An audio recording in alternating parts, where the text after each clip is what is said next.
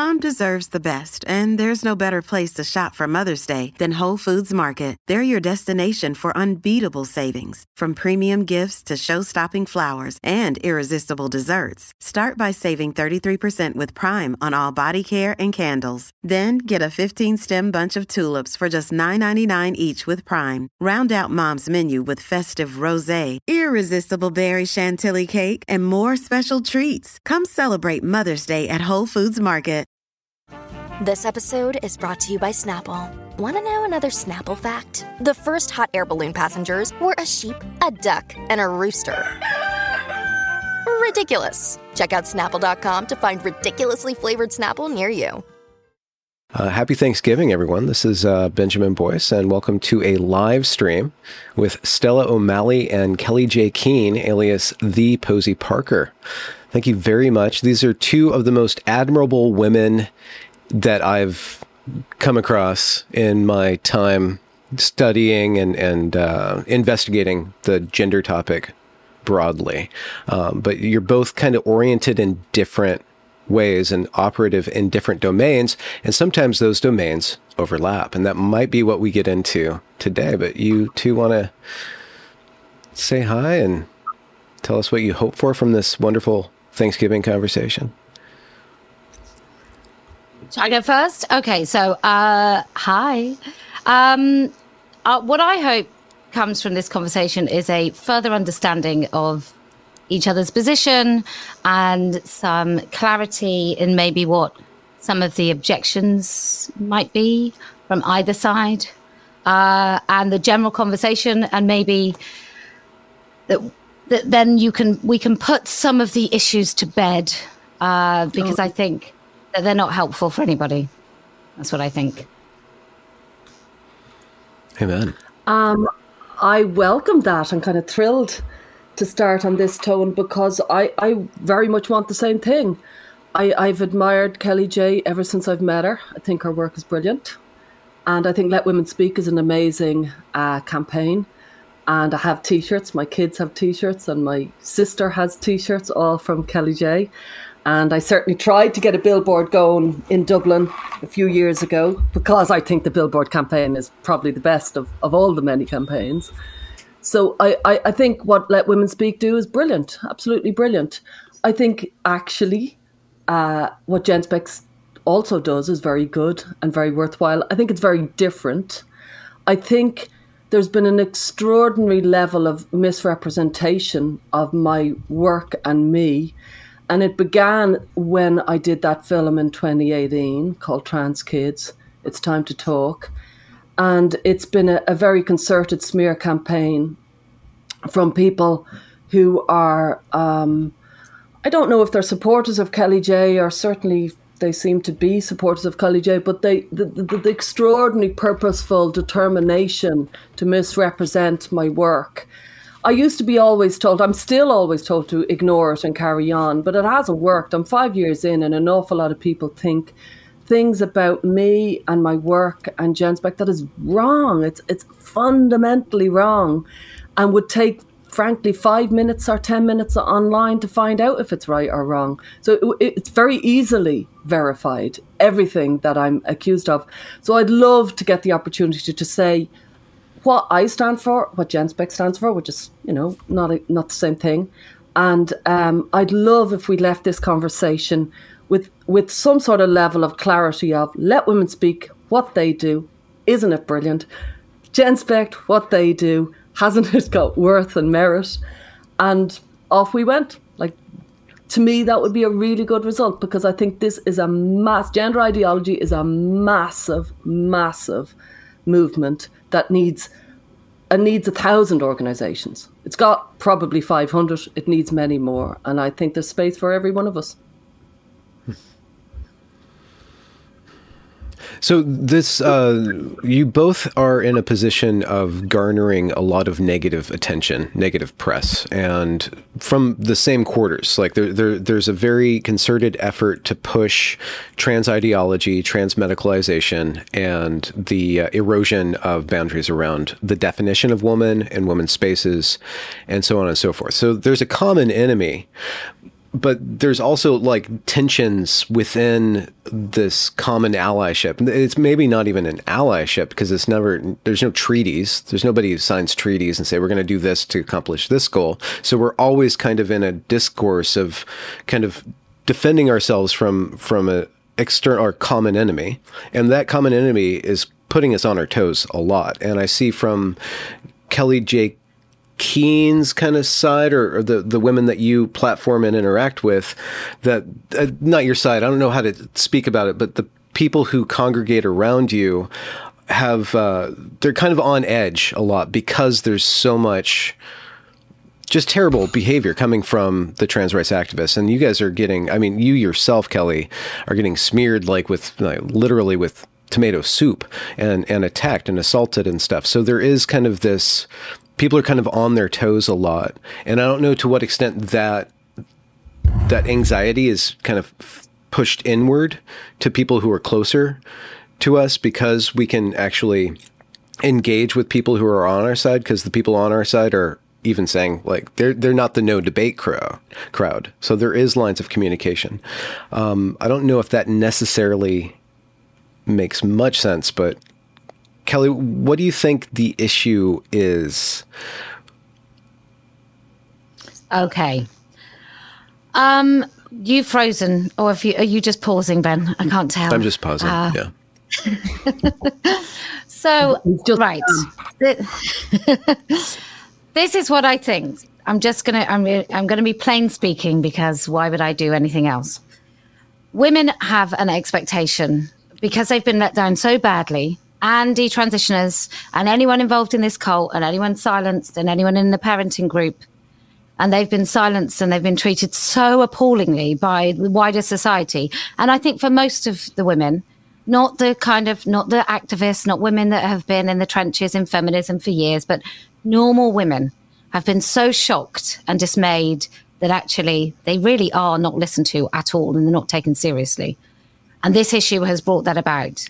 That I think when Gen Spect came about, from what I can gather from, and I'll talk about, let me just address the fact that you said Kellie J's, and you used me. It wasn't just me that objected to what people perceived, and many people, I saw it, I was really quite shocked. The treatment of Debbie Hayton's wife on camera, where she has an inability to speak. She's stuttering over her words. And I think you have maintained, Stella, you've maintained a view of Hayton, which I think has been naive. Maybe it's changed over the years, but sort of forgiving him for his gaslighting and abuse of his wife and family. And I've seen you repeatedly defend him online. And I think that what that does is it puts people in a position where they think, when it comes to crucial kind of signs of abuse, can they trust you? And I think that is an incoherent message in comparison to the incredible work. And I know families who've worked with you, and they absolutely think that you have saved their families' lives and their children. You've saved them from catastrophic transition. And my God, I wish that element of the things that you do so well sort of extended right across. But I think there is an incoherence between trying to understand an AGP, which I think you should do from a therapeutic level. If your patient has got AGP, I think it's absolutely right that you have an understanding of that. But on that television program, I think Hayton was given far too easy a ride. I found it, as a woman, I found myself watching a traumatized, abused woman on camera. And it doesn't really matter how else that's sort of played or interpreted or whatever. I think we all know what we saw. And I think you saying well done, I think really hurt a lot of women who've been victims of abuse. And I think that the sort of parting comments of, well, you know, maybe some kids should transition, which I know you don't believe, I think that also added incoherence, because I think your fundamental goal and what you want to do, I think, is absolutely admirable. And by God, I hope you achieve it. I hope you replace WPATH. I hope that happens. But I just feel when something as public as that AGP comes to your conference and then he's sort of put online, which he didn't need to be put online, but he was. And in fact, him being there at all and it being okay for him to be there, is incoherent, and therefore I think people lose trust. So I think that's what I want to address. Just for clarity, so Kellie, you brought up a program called Trans Kids, It's Time to Talk, or another BBC program. Yeah. When did that air? Yes. 2018. It actually aired this week, I think today, in 2018. Oh, there we go. Now everybody's frozen. No, we're good. There's just a bit of a delay. So, Stella, what your response? Yeah, I'm just making sure that I'm on. Yeah, I've a few responses, and I'm actually really glad, Kellie J, that I've the spirit of this, because I'm so relieved, I'll be honest, because I was afraid this was going to be combative.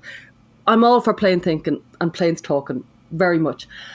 In 2018, when I was doing that film, I was I certainly knew a hell of a lot less than I know now, and I was employed to be a greenhorn. I was a psychotherapist coming in to a film who did not know much about gender, who had her own experience as a kid, and who was all about mental health. That's why I was a presenter. They could have chosen, Stephanie Davis-Arai. She would have been a genius, but she knew everything, and they did not want somebody like that. They could have chosen Heather Brunskill-Evans for the same reason. They were vetoed. They wanted somebody who didn't have any preconceptions, any knowledge of trans issues, just her own experience as a gender distressed kid, which is what I was. And so when I interviewed Debbie Hayton, you're right, I did definitely give Debbie Hayton an easy ride. I didn't know what autogynephilia was. I'd never actually heard the word. After that interview, I know exactly where I was when I first heard the word autogynephilia. I was in the kitchen of James Caspian, who was a psychotherapist. And, there's a kind of a cascade of kind of dominoes that fall when you hear autogynephilia, and you go, and I remember it, he was bending over his kettle, and I was like, oh, right. And so much kind of realization of what the implications of the concept of autogynephilia registered in that kitchen. This was after my interview with Debbie Hayton, and there was no opportunity to go back and do another interview. The sole reason why we had Debbie Hayton on the show, there was no real reason to have a middle-aged trans person on that show. It was all about trans kids and should trans kids medicalise. And the reason why we had Debbie Hayton on the show was to show a trans person who actually agreed with our position, number one. I wanted, and so did the director, and so did, funnily enough, the Hayton family, wanted to include the pain of the family. That was a very definite, not only an editing, but a producing kind of decision that the pain of medical transition needs to be highlighted and very heavily demonstrated. Now, we did hours of footage that day. There was so many points we could have done after a trans woman criticising medical transition of children and gender ideology. We didn't go for it. What we went for was the pain of the family. It was an extraordinary day. The pain that Stephanie showed was really awful. Me saying well done, I really want to take up on that point. We all have verbal tics. I have a few verbal tics. Well done is one of them. That when somebody is speaking, I'm a therapist, I go into this kind of, that's right, yeah, good point, good for you, well done. I say it, I wish it wasn't said in that context, because now I know it's being presented as if I was saying, well done for sacrificing your family. I wasn't saying that. I was seeing the pain of the woman, and I could see she made decisions on behalf of her family that she thought was the right thing. And I was just solidarity from one woman to another, kind of going, I can see what you went through. I hear you. Good for you. I just, you did what you needed to do. And I felt very strongly in tune with her, and I still feel strongly in tune with her. If she's been abused, I don't know. I think I'd be very reluctant to kind of say if a person says they're not being abused, if a person says, and I've known them for some years and they've consistently said they're not being abused, I think I'd be very reluctant to kind of superimpose my own views on that. I do think when I said that, again, not knowing the heat and the controversy of every statement I said, that was a stupid line. It it was, you know, when you're trying to say something for TV and you're saying, well, that's an argument that some children should medical transition.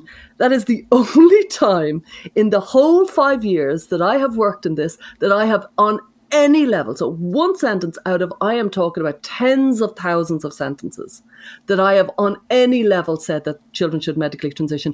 And it was not to say that, it was to highlight the pain of this transition on that family. I wasn't saying it was a rhetorical question.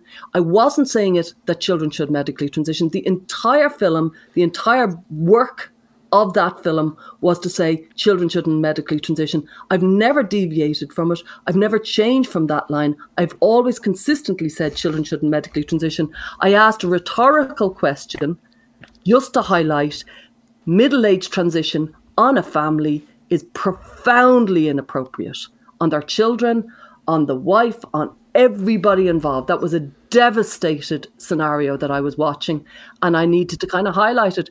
I used a rhetorical device. I wish I didn't. There's quite a few sentences. There's one sentence that, frankly, you should probably crucify me. I'll invite you to, which is I said, and I there was war over it, and they told me they'd take out this line, and they didn't take it out. There was war over the production of this. This film took months and months of war of that line is in, that line is out. And the day before the film came out, it came out, I think, on a Wednesday. I was brought to Dublin and I left the studio in tears, and I thought the film wasn't going to go out because I wouldn't say the line that they wanted me to say. They were telling me to say this line. I wouldn't say this line. They said the film won't go out unless you say this line. They wanted to give me a definition of gender dysphoria as per the NHS. I said I won't give it. They said this is a UK film. I said I'm using the DSM because that's the good definition. They said you have to use the NHS. I said I won't, and I left. So some battles in that film I won. Some battles I lost. Some battles I didn't even know existed. I didn't know what autogynephilia was. I should have. But should I have? Because arguably the whole point of the film was that to know I was somebody on a voyage of education. And I certainly became very well educated by the end of it. But to finish, the line that I think you could crucify me on was, I said something like, there's voices inside the building. I still cringe whenever I hear it. I'm probably giving material to everybody to shoot me on, but there we go.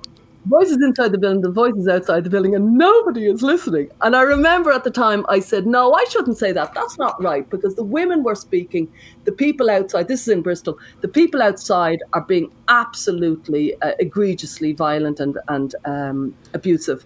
And they said, we won't put in that one. And I recorded another line and they did put it in. And I was like, dirty tricks, but it happens in television. And I'm like, yeah, these things happen in television. What I want to point out is that film was the first film that ever platformed, mainstream film that platformed a detransitioner. It was the first ever film that platformed a detransitioner. The detransitioner said her genitalia had grown, and her clitoris looked like a micro penis. It was a jaw-dropping moment on mainstream TV. It was on Channel 4. It was on at something like 9 or 10 o'clock. It was really like you take in an intake of breath. Another part of that film, there was a 12-year-old who was almost mute, who was autistic, who was living in his room. And the parent downstairs was in an awful state, kind of agonizing. The child was on puberty blockers, profoundly autistic, saying, maybe my child is going to regret it. Maybe my child is one day going to say, I was a child, you should never have put me on puberty blockers. It's a powerful moment in the film, ignored. The detransitioner talking about her genitalia, ignored. The women in Bristol, that gets a bit, but by a billion miles, the most viewed clip of that film is frankly what I would consider a very irrelevant piece of the film, which was my pretty basic interview. It was the first interview, as far as I could recall, with Debbie Hayton and Debbie Hayton's wife, Stephanie, where I ask a few crass questions. It was such an unimportant part of the film. It was basically, look, medical transition causes profound pain to the family. That's the caption of that scene. Anyway, let's move on to the good stuff. The detransitioner, the 12-year-old, Bristol, and those women being stopped. They were really... Then the shocking interviews with these trans men who were guinea pigs and who admit that they were guinea pigs. There was some really good stuff. And it felt very bad faith for people to keep on going on about what really wasn't the point of the film. The point of the film was trans kids. Should children medicalize? Children are in different countries like America. They're having mastectomies at 13 and 14. Kids are going on puberty blockers. They're having no sexual development. Yes, women are being abused all over the world. It's not the focus of that film. It was not the focus of the film, and it wasn't something that I was aware of. It wasn't something I was educated in, and I have since been educated in. And I do cringe when I watch that clip, but I do think when somebody makes a mistake, I look at their body, I look at the body of their work. So I look at the whole film and say, well, in fairness, that was just one part of it. The very same with a tweet. If somebody puts out a tweet, I'll flick onto their account and look at the general work. And if they're continuously making the same thing, I might say something. But if it's a kind of an inappropriate tweet among many, many appropriate tweets, I'm not going to criticize them. So I do think that's a very, very important part of it. I'd like to continue, but I don't want to take over. Yeah. Can I? Well, I think. Can I just say, as a therapist, Stella, and a grown woman like me, I think we should all appreciate that people come at this with different experiences, and I think there's a lot of women injured by trans men who decide that they're trans, by autogynephiles, and so for them, obviously, the film is about many, many things, but we're all very personal in our experiences, and most of our experiences, I'm sure you know, are all about projection, and it's about we put onto other people what we feel about ourselves. And so obviously women who have been victims of abuse are going to watch that bit, and they're going to focus on that bit because what they're hoping for in that exchange is that somebody recognizes what's happened to them. And what they didn't get from that is that recognition. They didn't get any acknowledgement of their own pain and suffering. And so in the years since that, this is the first time I've ever heard you talk so candidly and regretfully about that particular bit of the film. And the rest of it, people aren't focused on because that's the story they know existed, and that's the story you told. And you told it really well. And you were a affable, really easy to understand. People knew how you were feeling about those situations. We could see your expression when you were talking to that mother, or when you were talking, like, so compassionate when you were talking to those girls who had irreversibly harmed their bodies, and you were exceptional. And I guess that people do focus on that one bit because they felt really let down because you were such this impressive, compassionate, kind, honest woman who came at this with, you know, a bit of a blank slate, if you like, just your own experience. And so that's why people took it really, really personally. And they still do, because I think this is the first time I've really heard you speak of regret. And so I think that's fantastic. Okay. I've spoken many times about it, but I know lots of people don't follow my work, and they certainly don't read what I've got to say. And I've said that about 100 different ways. I've said exactly what I've said, so many different ways. I think I said it last week with Sasha White, not Sasha on my podcast, the other Sasha. But anyway, I have said it many times, but thank you for that. I do want to say the focus of the film was trans kids. There was no focus, none of the research I was given, none of the production. The producer was amazing and the researcher was amazing. There was no focus on autogynephilia, wives. That was not, we had a huge job, and it was trans kids.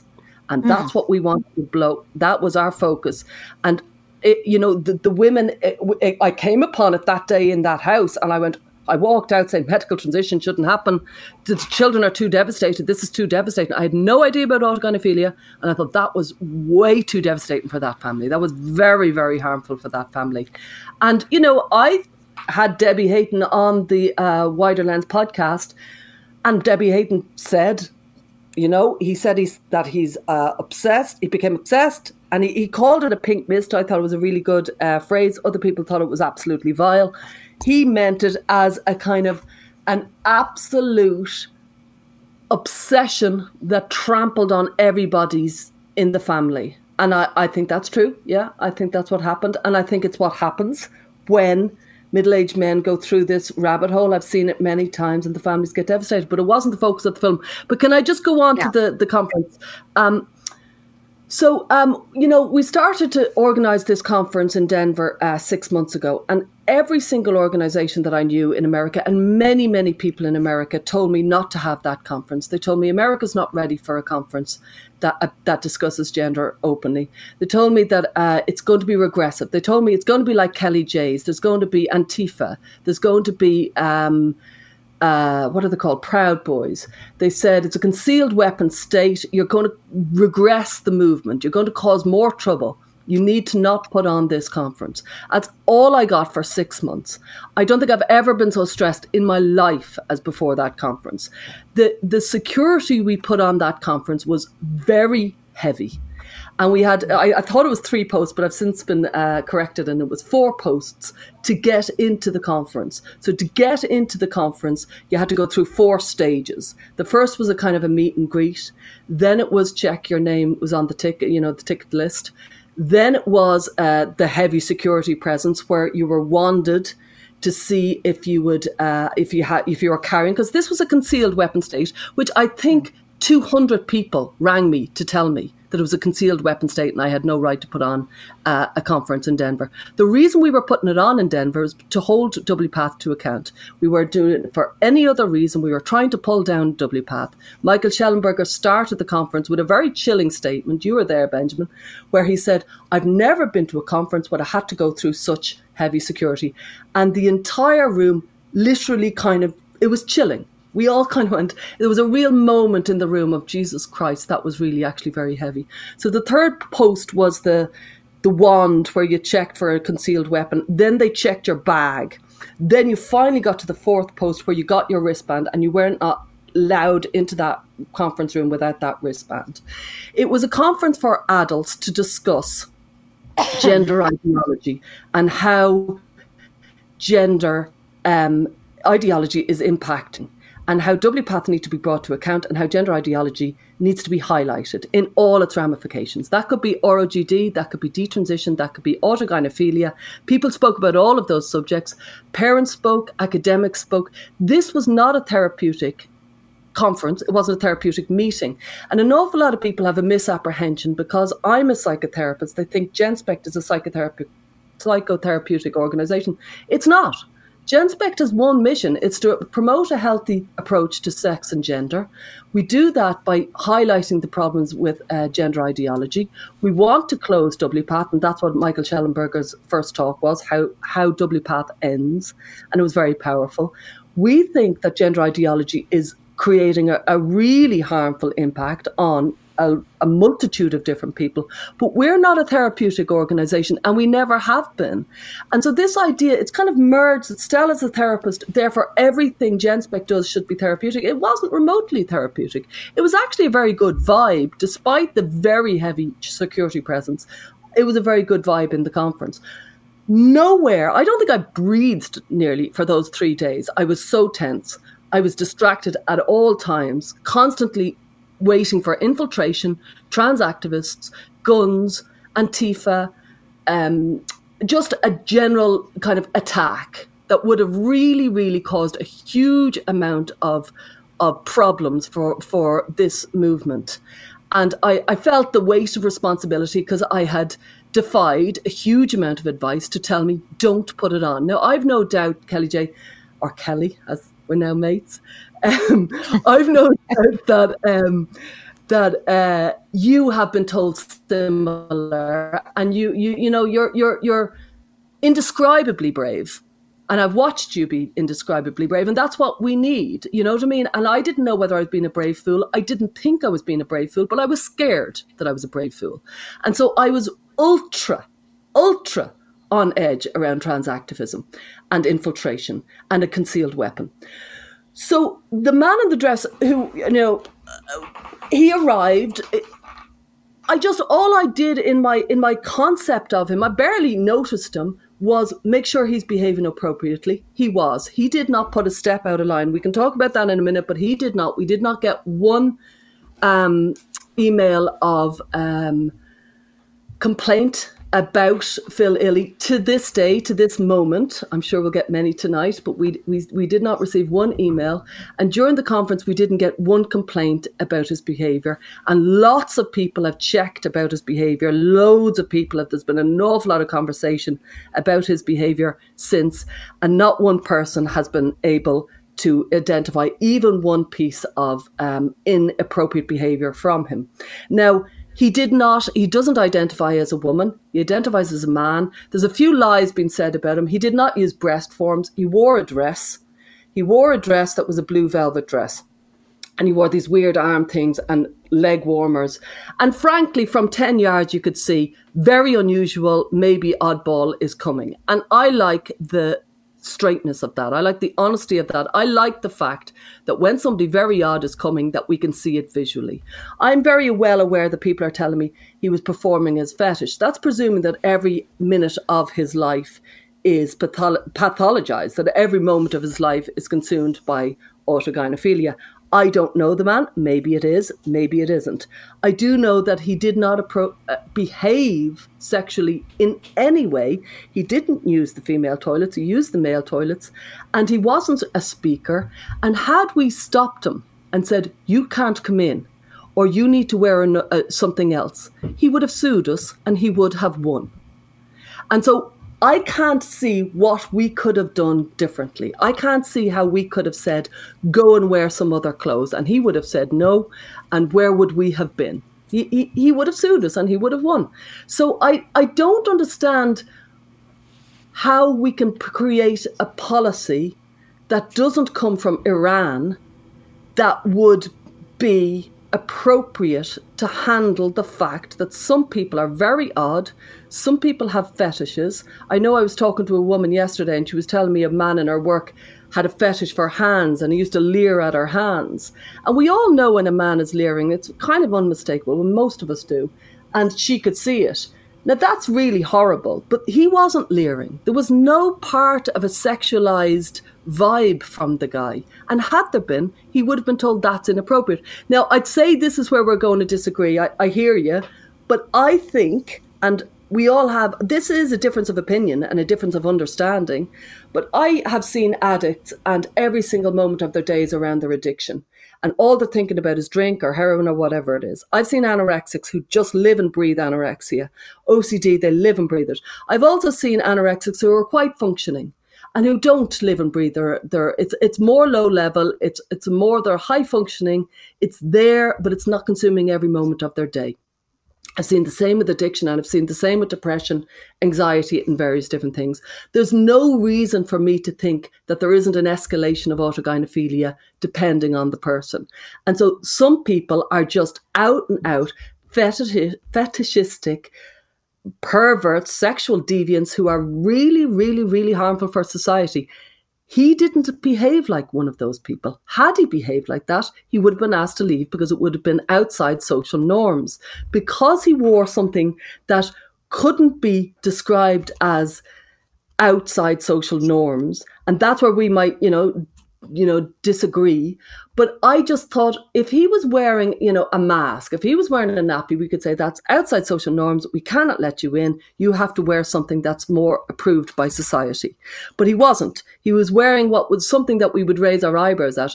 But I want to make one last point. Autogynephiles, they are tricky at the best of times. I don't approve of much of what Phil Illy has said on Twitter after the event. I was recommended his book, and I was recommended his book by 3 people who I couldn't be closer to professionally, who I really rate. And they recommended. Will I ever take the recommendations again? No. But I took their recommendations. Sometimes there's a chain of trust and you trust that this is a strong recommendation.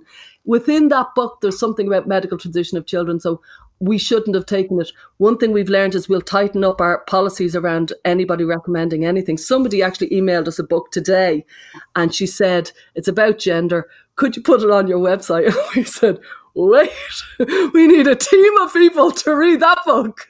God bless that poor woman. So you need more you need more checks than at your conference to put a book on these days. Yeah. Well, I just want to say this thing Form. about autogynephilia, because they're tricky. And so imagine an autogynephile, and I would know them. And some of them, it's Victoriana, and they wear these real old-fashioned, weird kind of old-fashioned, that's where they're getting their sexual kicks. Some of them are wearing elaborate, notice me, that's where they're getting their kicks. Some of them are wearing a T-shirt and jeans, and they're just one of the girls, and that's their autogynephilic kick. So how do we know which, just because he was wearing a blue dress that was kind of neon, notice me, that everybody jumped on it? What if he was wearing a T-shirt and jeans, but that was part of his autogynephilic kick? Where would we go with that? Would we know it? Could we open up his head and know? He's leering and he's having all sorts of thoughts that we're incredibly uneasy around. I want to emphasize, being in the public eye is really difficult. Sometimes people infiltrate and they create, you're in a tricky situation. I saw you put, Kellie, a mic on a Proud Boy, and he spoke at a Let Women Speak in Miami. I saw, neo-Nazis give salutes in Melbourne. I saw you on a podcast with a guy, and he was some sort of white nationalist, anti-Semite, and speaking with those guys, what are they called? Soldiers of Christ. Never has Genspect ever criticised you. Never have I ever criticised you. And I know there's people who are well able to search my Twitter and search Genspect. We haven't done any cleanup. We have never criticised you, and I have never criticised you. Unless I might have way back in 2018, 2019, when I was much looser. I might have gone, ugh. But it was never a criticism of your work, because I think your work is brilliant. So every single time I saw Proud Boys and neo-Nazis, I bit my lip and I thought, being in the public eye, it's tricky. It's really tricky, and you've got to be really sensitive around it. Not that you have to be sensitive. People have to understand that being in the public, it's just so tricky, and infiltration happens. And you've got to look at the spirit of what's going on. I truly think you do. And that's why I didn't jump in on any pylon about you. And I saw them. I saw what people said. And I never said a word. And I never would. It wouldn't occur to me. Because I think, I know what Kellie's doing. I know she's not trying to bring on anything to do with neo-Nazis or Proud Boys. They infiltrated and they took advantage. But that's also got nothing to do with let me just say, Stella, because it's a nice list that you produced. But that is nothing to do with my message, whether I talk to that guy, whether I was duped into talking to that guy, whoever turns up. I do free speech events. I couldn't actually give a shit who I put a microphone on. That's nothing to do with me. It doesn't deviate from the fact that I think transitioning children is abuse, that women are adult human females, that women have a right to speak. If what I'd done with those list of examples that you just rolled out, if that had gone against something that I was trying to, my absolute core message, then I would listen to that criticism, and I would expect to be criticized. If, for example, I had AGPs speaking at Let Women Speak, I think that would be a pretty good criticism. I just got a few things that I just want to go through. First of all, a fetish is not the same as an addiction. It's a compulsion and a perversion. And it actually has the impact to disrupt the very fabric of every single second of a person's life. The fact that man chose to wear a blue dress and not T-shirts, he could have, like you said, he could have turned up, T-shirt, jeans, had a little pair of frilly knickers underneath. Nobody would have known. He could have got his rocks off exactly the same, but he didn't choose to do that. He chose your event, which he knows to be something that I think has really fantastic, admirable goals. And maybe I'm wrong that I thought you were born out of a desire to stop children being medically transitioned. And so if that's your core goal, and I think it probably is, if that's your core goal, then I think that having men feeling like that's the space that they can rock up and express their fetish, I think is an issue. I actually think those men should be refused entry, because I think it puts the more vulnerable people who get the most out of your work, I think it puts them at risk. So I think that's one thing. Number two, when we talk about Debbie Hayton and his pink mist, I'm just wondering, do you think it's right then that he teaches teenagers? Do you think it's right that a man who talks about pink mist and fetish and being an autogynephile, do you think it's right for him to go into school dressed in his fetish and enjoying himself and behaving appropriately? I would think a man turning up in a AGP uniform when he's a self-confessed AGP, clearly enjoys some of the humiliation and attention that comes with wearing such outfits. I don't think that is behaving appropriately. I think that in itself is bad behavior. But I'm just interested from your point of view about Hayton, and I think we probably might differ here, and this might be a bit personal for you, but I just wondered, should AGPs be around, be teaching kids and be around people generally when we, like you say, we don't know whether they're consistently sort of fetishizing and enjoying themselves or whether it comes and goes. And I actually think it probably comes more than it goes. A couple of things. I just want to point out what I was saying about the autogynephile. Some autogynephiles are wearing jeans and t-shirt, and that is their fetish. Yeah. I just want to highlight. But we don't know point. that, do we? That's what. Yeah, but that's the point. That if you do that, if that is their fetish, right, and it's not detectable, then it's not. And people are, I'm sure all the time we're involved in situations that we don't consent to. All the time. I don't know whether the man who serves me in Tesco's has got a fetish about short women with blonde hair, right? I don't know that. But we do know about this particular person, and he was a great, he chose the outfit on purpose to sort of advertise or be consistent with his AGP brand. And so I think at that point, we are being invited in. We're being invited in to comment. We're being invited to feel uncomfortable.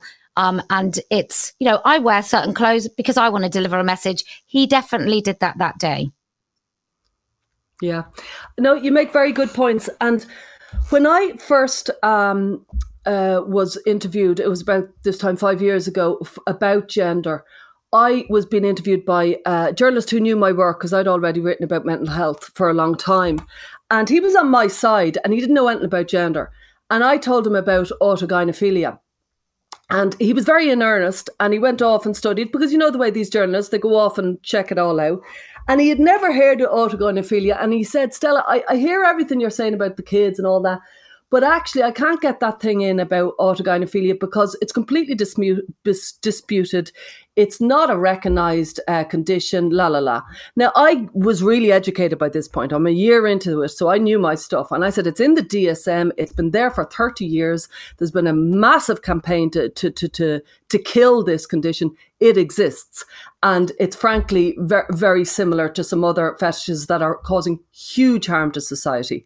And he fought back and he did not put it in. And I'll never forget that awful feeling of he was on my side and he wouldn't publish it. And it reminds me in the 1980s, my mother, believe it or not, she was very innocent and she was 40 when she first heard about lesbianism, but she didn't know what paedophilia was. I know.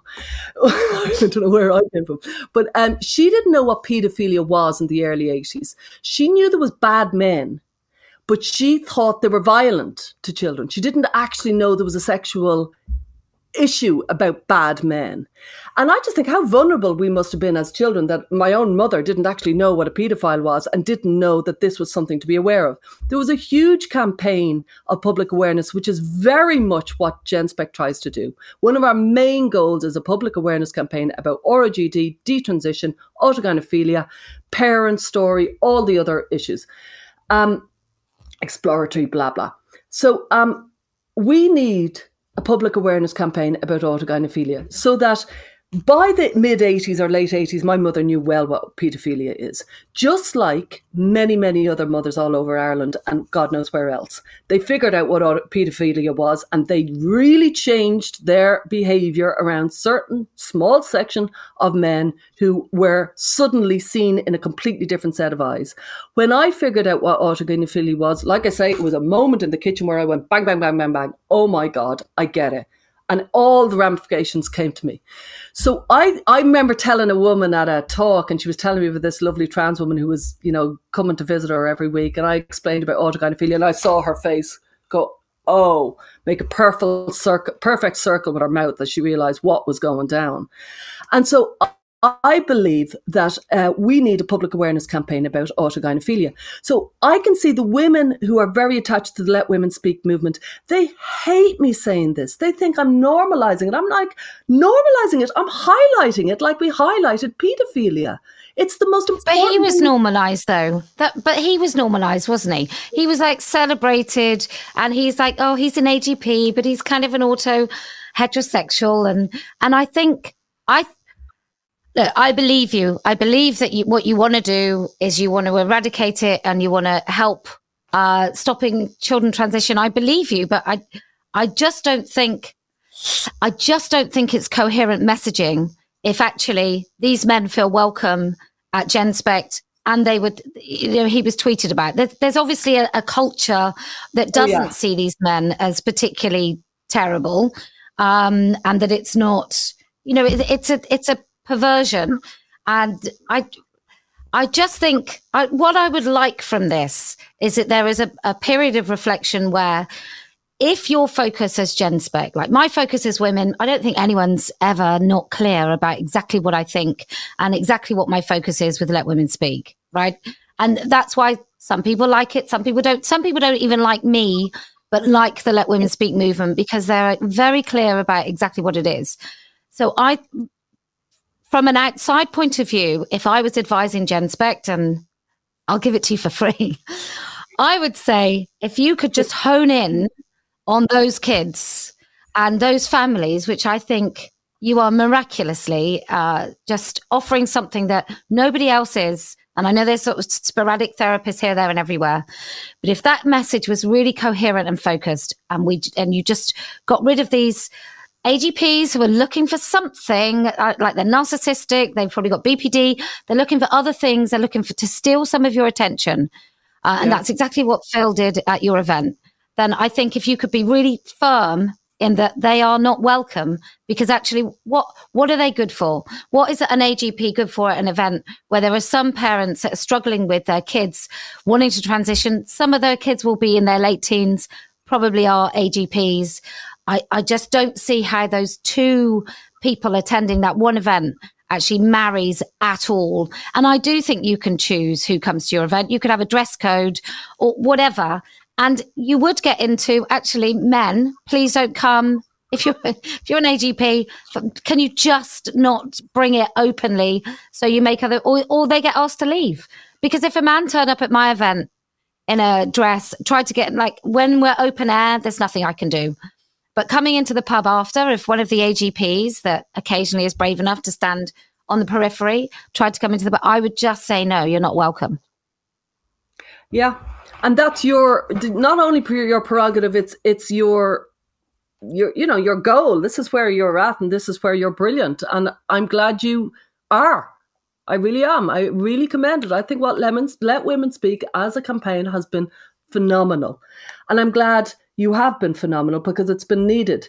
I think our campaign, which is to raise awareness for autogynephilia, ROGD, detransition, and all the other aspects of gender ideology, it's equally important. Like I say, the campaign to raise awareness for paedophilia in Ireland worked. By the end of the 80s, everybody knew what a paedophile was. By the start of the 80s, they didn't.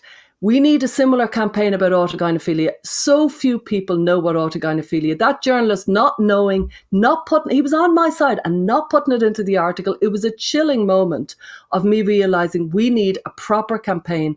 There's very, very few books about autogynephilia. Michael Bailey, it's impossible to buy Michael Bailey's book. And I know lots of people who have a problem with it. I don't care. What I want, I don't care about people disagreeing. What I want is the issue of autogynephilia raised and raised again and raised again and raised again to the point. What do you think that does? What do you think that achieves? It will achieve that has a similar status as being a flasher, paedophilia, frotteurism, peeping Tom, voyeurism. That people know what a voyeur is. They know what somebody does on a train when they rub up against you is. They know these people exist. We need the same awareness about autogynephilia that we have as paedophilia. We need the same awareness for autogynephilia as flashers, peeping toms. They're all the paraphilias. That's the only ones that's been successfully suppressed. And it's vital that your average woman knows about it. And we're not managing to get it out beyond our echo chamber, I believe. Do you think when you have shown sympathy and understanding, and maybe it's a misinterpretation, but I think if loads of people are supposedly misinterpreting you, then the problem is the message as opposed to the people receiving it. So if loads of people think that you have great sympathy for AGPs, and actually what you're trying to do is warn people about AGPs, that tweet and the defense after the tweet.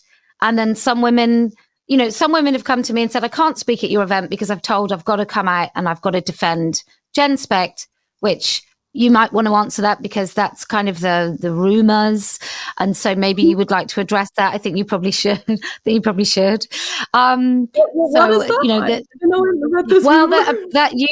you have asked people to publicly defend you and celebrate GenSpect on the back of the criticisms. So if you want, I think it would be, yeah. Okay, that's not true. What I did say somewhere in the midst of the last few weeks, I emailed people who I had to email about basically the speakers, only the speakers of the event. If you enjoyed the conference, we'd appreciate if you mentioned it online. That's it. That's full start. No more to that. And I make no defense of that. And it was very much if you enjoyed the conference, if you found value in the conference. I didn't say, Jesus Christ. I don't do that. I don't live like that. But I do want to say something that you said about my incoherent message.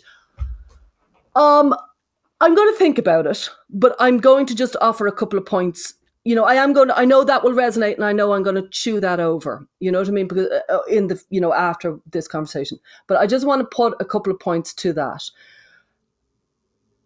The fact I'm a psychotherapist has muddied what GenSpect is. People presume it's a therapeutic organization. And I didn't really realize that until these last few weeks, where everybody kept on saying it was a therapeutic meeting. It was a meeting for vulnerable people. And I was like, what? What the hell? No, it wasn't. Not even a tiny bit.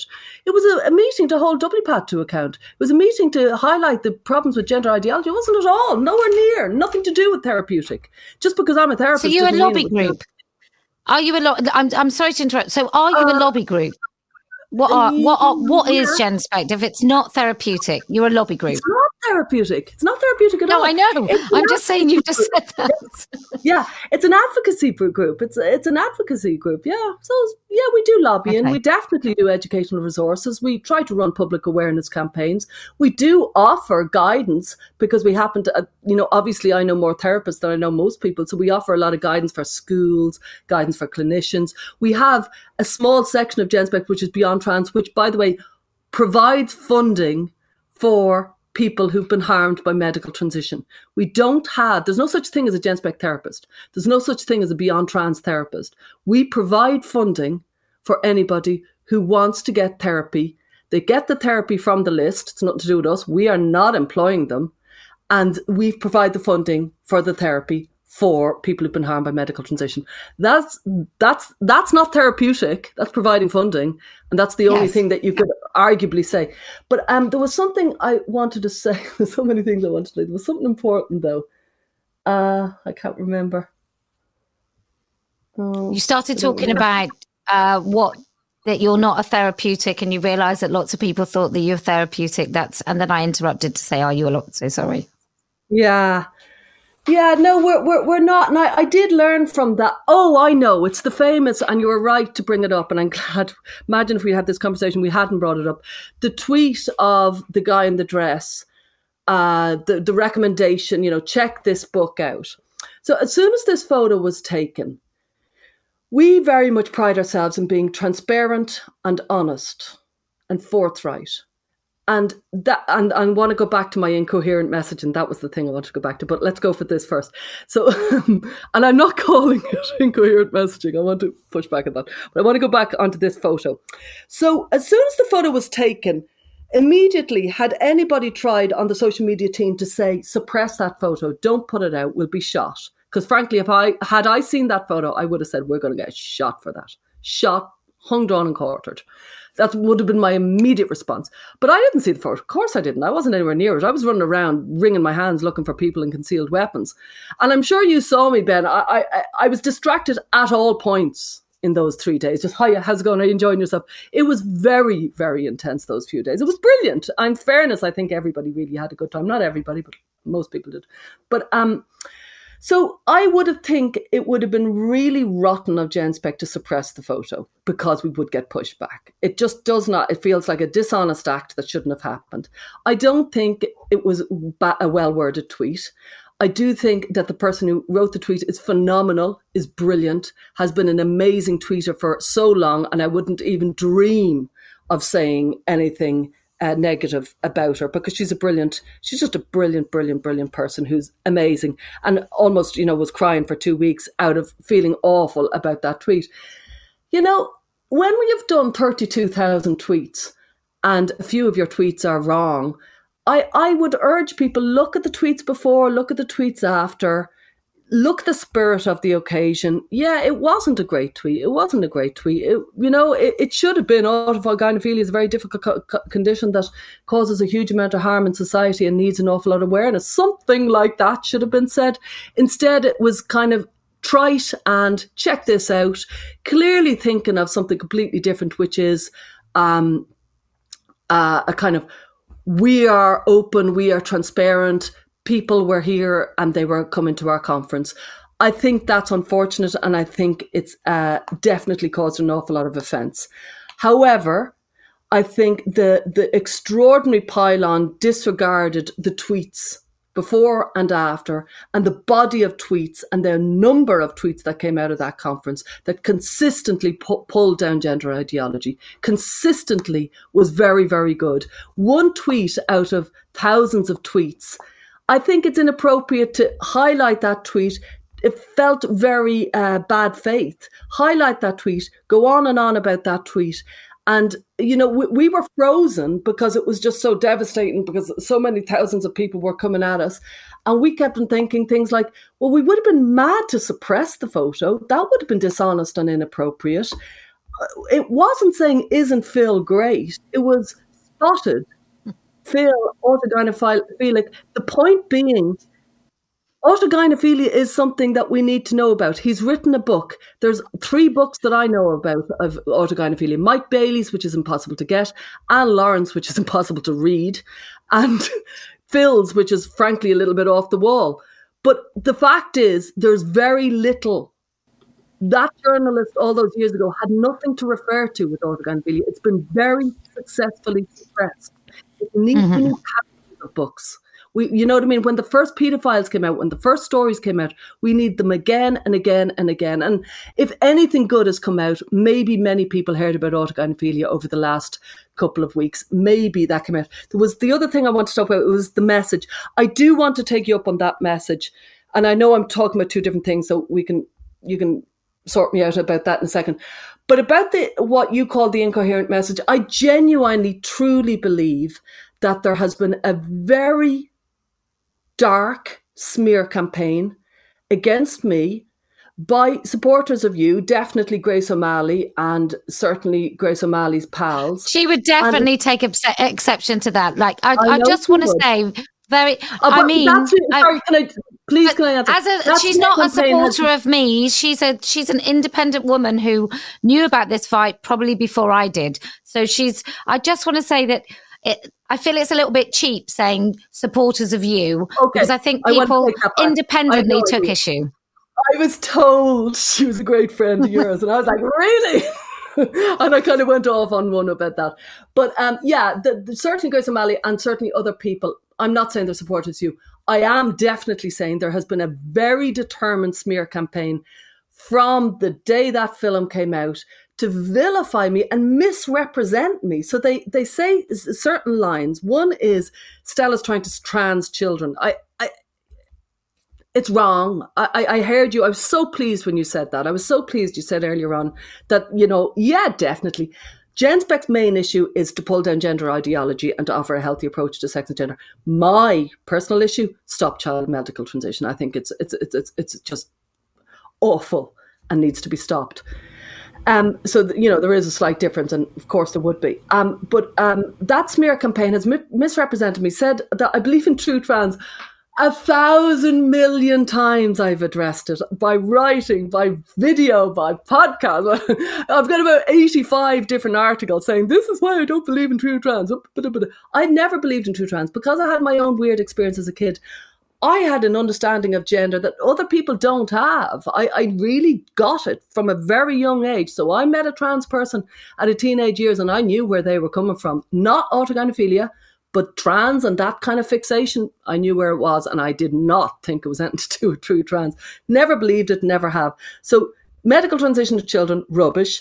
True trans, rubbish. Paedophile enabler, not only rubbish, but scurrilous and very dark. And some sort of weird AGP panderer, I don't know. Anyway, that smear campaign has been devastating. And that's how I opened this conversation, which, may I say, is going so much better. And I'm so, so thankful that you've come in good faith. I really, from the bottom of my heart, because I didn't think you would. And I'm thrilled that you have. But that campaign it has misrepresented me and has caused me huge amount of pain, because what happens is I answer back and then I get misquoted by trans activists in other contexts because I'm answering back to those people who are agents of chaos and destruction. And they are trying to put about things. So everybody said, don't explain, just let your work reveal it. So I didn't explain. I kept on letting my work reveal it. It was bad advice and I shouldn't have done it. And now it's 5 years later and I said, yeah, no, I'm not going to do that anymore. I'm going to be very uncomfortable for everybody because I'm going to push back and say, I'm not taking this anymore. Everybody would prefer me to zip it, take it, and then they could happily just roll along, liking you, liking me, liking everything, and hope they still can. But I suddenly said, nah, I'm fighting back. The misrepresentation of me has gone on for too long. And it's people within technically our own movement, but they are really, really awful people. And I think that's nothing to do with an incoherent message and everything to do with a very definite smear campaign. And I think there is a difference. We could be, we could agree to disagree on that. Well, I just think this particular man and a culture in which that tweet can be made, and I hate to call it. It's not really about a tweet. It's about a lack of understanding or a lack of messaging around the fact that this is, you talk about wanting everyone to learn about an AGP, about autogynephilia, and I bloody well hope you succeed in that also. But I think just the culture in which that tweet could be made is maybe questionable.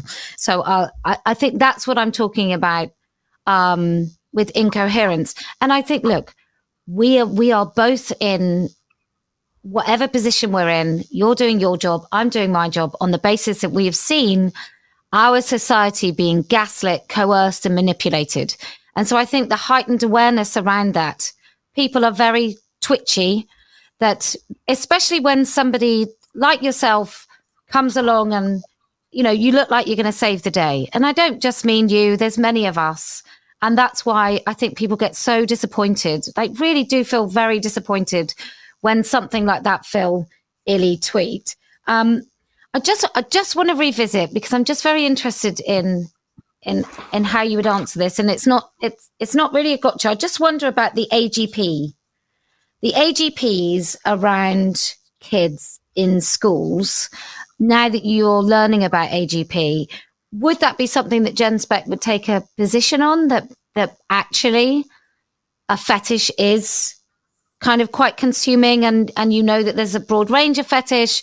And do you actually think, as an organisation, that you would advocate for people with fetishes maybe not to be around kids in schools? Yeah, I think it's a really good question.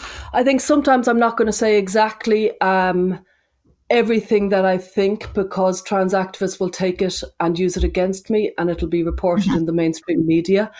I think people with fetishes should not be around children. I think that's without a doubt something very clear that I want to say. They shouldn't be around children, and there needs to be a public awareness campaign about this particular fetish that has been successfully hidden. So autogynephilia being the one. So that needs a public awareness campaign. So then people will very quickly realize this is inappropriate around children. But I think that is something that needs to be worked towards. 100%. Yeah. Yes. Me too.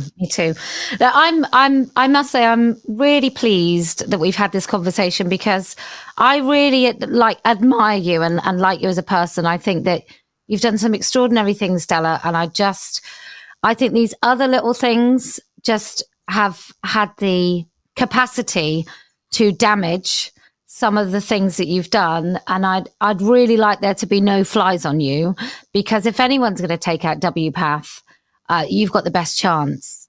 And so I really hope that you felt this has been a lovely conversation in which we've aired some truly magnificent stuff, but we've both, you've both gained. I really do. I'm really relieved. I was tense all day. I'm just so pleased that you let women speak, may I say. Do exactly what it says on the tin. We didn't let the man speak, but sure, what harm? That's fine. No, I was pleased about that, because I thought he'd do this. Yeah, he was going to do his quiet, reasonable, creepy, apparently. Quite reasonable, creepy man. Ouch, I'm not that creepy, but teach their own. It's total subjective thing. But can I ask a couple of questions? One, what would GenSpec do with detrans males or men who transitioned and then have all these implants, have all the surgeries? Should they? How is there a dress code? Is that what would be appropriate for? Because in the photo of Phil, there's actually a post-op trans man who is actually suing the people who transitioned them. But nobody saw that because they so-called pass. So what is the going forward with people who have transitioned, and then figure out why they transitioned, and then go through the process of detransitioning? You can't really detransition after a certain point. It would look more off-putting had that trans individual tried to appear like a man, because they've gone so far in this other direction. So that, and then also, does it come down to dress codes, or is that just missing the point? Like, how do we draw a line on the intention behind people's clothing, and does it not result ultimately in sex-based dress codes?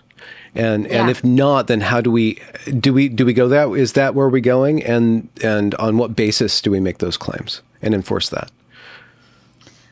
Do you want to answer about your own organization, Stella? Well, I don't know, because maybe you might add something in here. I don't know. I have plenty to say, obviously, but go on.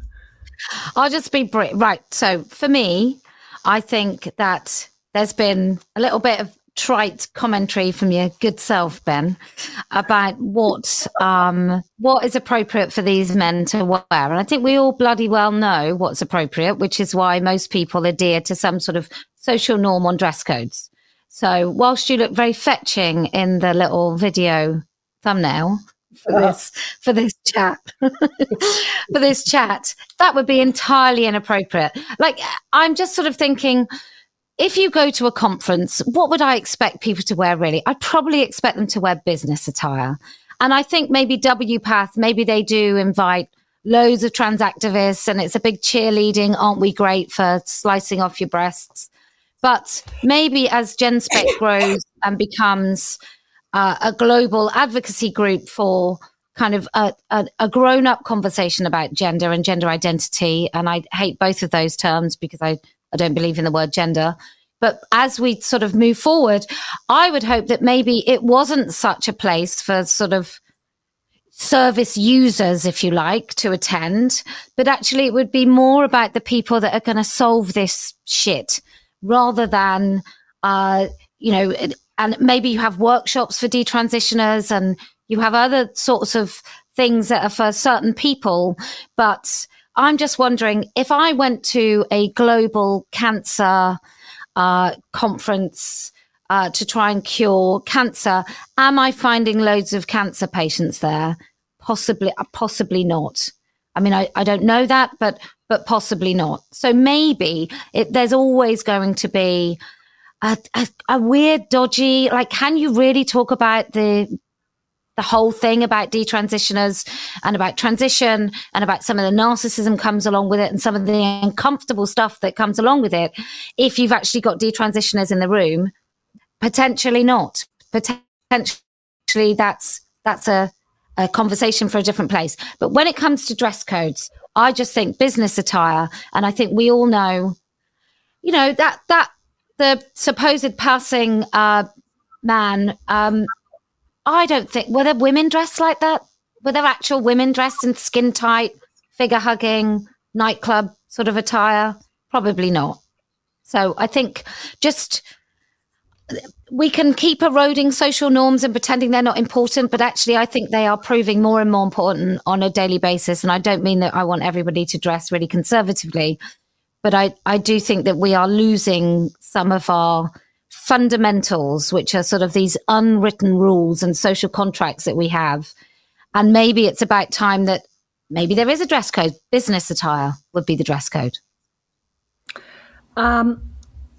Yeah, I'm glad I got you to answer first, because I think it's our job to reflect on what's just happened, GenSpec's job, you know what I mean, to kind of have a think, because what has happened has been pretty devastating. Like, it was an amazing conference, it really was. And, the footage of it, I think that will come out will show that it was very, very powerful, and there was so much really, really important stuff raised. And it's got completely, distracted by this, awful event. So you might be right. My feeling is our focus in GenSpect is we were providing a non-medicalized approach to gender distress. That's our big focus. We want to highlight the issues around gender ideology. We want to hold WPATH to account. We want to close WPATH because we think it's a very harmful organisation. That's our focus. Part of our gender framework is a non-medicalised approach to gender and a very definitive, clear way to show how we can protect single-sex spaces, sports, prisons, all the issues that we're very aware of about sports and toilets and refuges and prisons. That's where our focus is. And I suppose every organisation has to figure out where are they going to actually focus, because if you try to be all things to all men, you'll fail, or all women. Let Women Speak knows what they're doing, and they're doing it very well. I think we're doing what we're doing very well, which is highlighting the risks of gender ideology and offering resolution with a non-medicalized approach to gender, with the gender framework, which we were so excited to launch. We were like quivering with excitement, and it's barely been looked at. Thank you to the few people that have looked at it, because I fell over myself thanking them. So thank you for reading our gender framework, because it's very long. But we have not covered something that maybe Let Women Speak could be brilliant at covering, which is exactly what you just spoke about, which is social norms, protecting the reason for social norms, protecting the reason for need for dress code, protecting and giving dignity to the argument of dress codes and social norms are there. They've been created for over thousands of years, and we need to defend the existence of them without being mocked. And arguably, I think Let Women Speak could do it very well. I think GenSpect has enough on its hands with what we want to do. And I think if we get into that because of the oddball who comes, I don't know about that. When you said about the cancer conference, I thought, I don't know, some enthusiasts would come. I know they would. You know what I mean? There was an awful lot of academics. There was an awful lot of clinicians. There was people like Benjamin.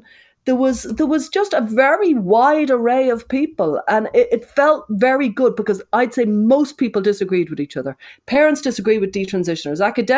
Academics disagree with the feminists. The philosophers were there given their philosophy.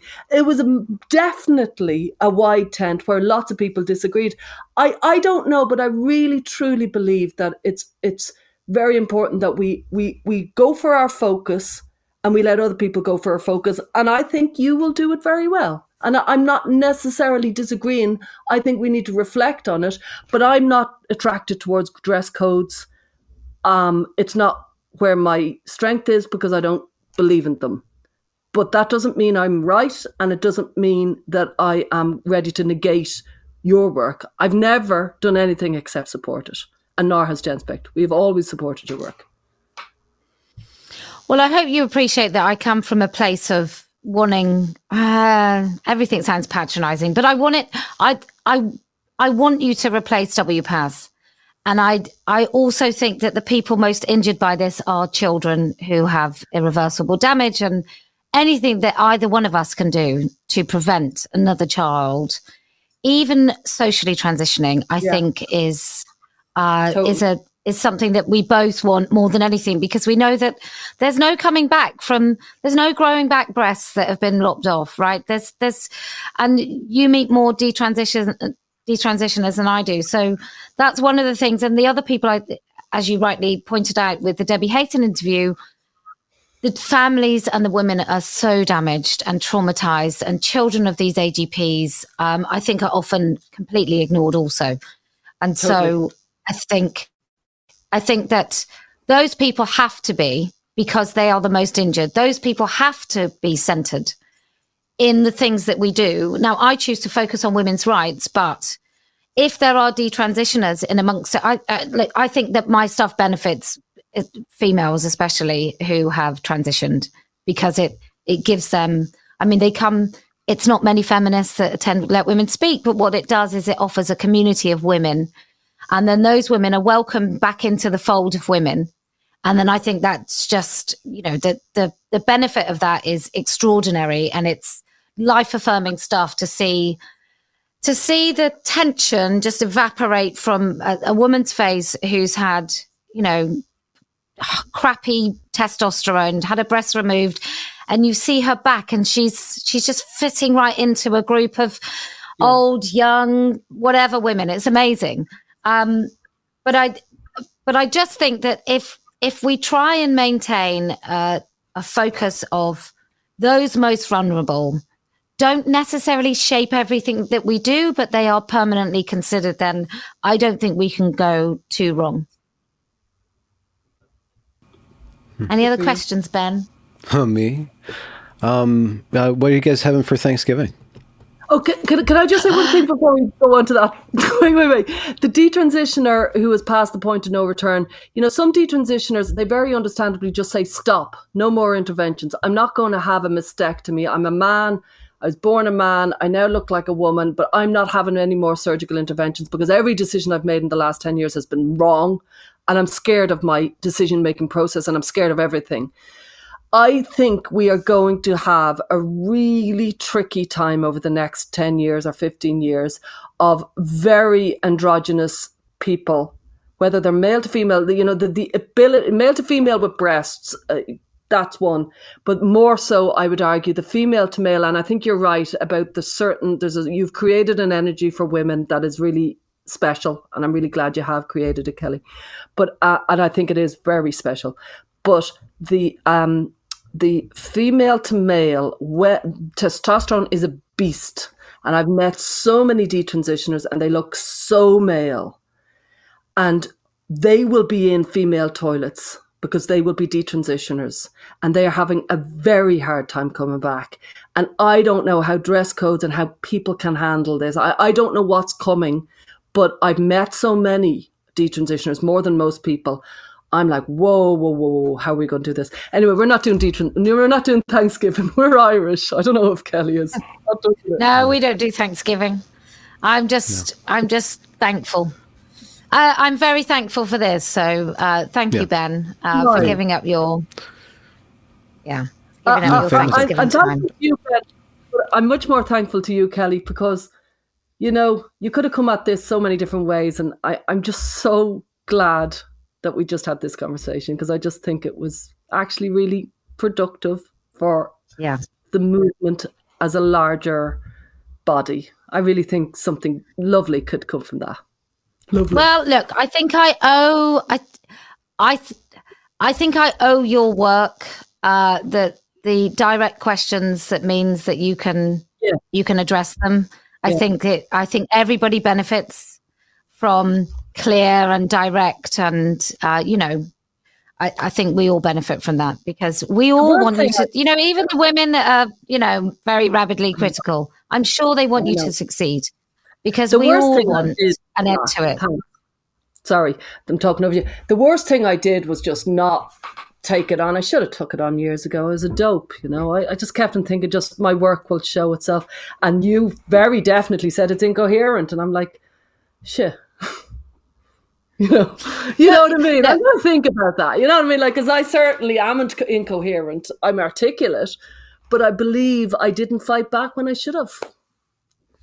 I think it's not even fighting back. Sometimes it's just if loads of people haven't, like, I couldn't give a shit about people accusing me of being far right or anything. There's just it's nothing to do with my work. I'm not far right. I don't need to go out of my way to convince anybody. If they want to believe it, I really don't care.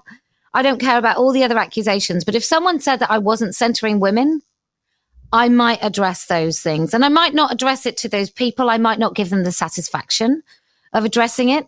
But maybe if it was people that were looking to me for, I'm doing a politician thing. That's so awful. Maybe, I don't know. I've just started doing it because I've been talking to my kids about how it's a really terrible thing to do. And now I keep doing it. It's all psychosomatic. But I think if your goal is one thing and people keep thinking your goal is something else, then I do think that it's in your own interests not to satisfy them. It's never like you're not working for those people. It's not their futures that you are working for at all. It's families, and it's detransitioners, and it's kids that are potential kind of for the medical harm. So I do think in that respect, it's always worth ensuring that people know exactly what you're about. But anyway, I'm delighted that we had this conversation. And thank you, Ben. And happy Thanksgiving to all you lovely Americans. So wonderful to have you both. I will put this on my Spotify, and you're both free to republish this on your channels too. And links to your work will be down there in the description. Thank you very much for your evening. Thank you. Thanks so much. Have a great one. Bye-bye. Bye. Bye-bye.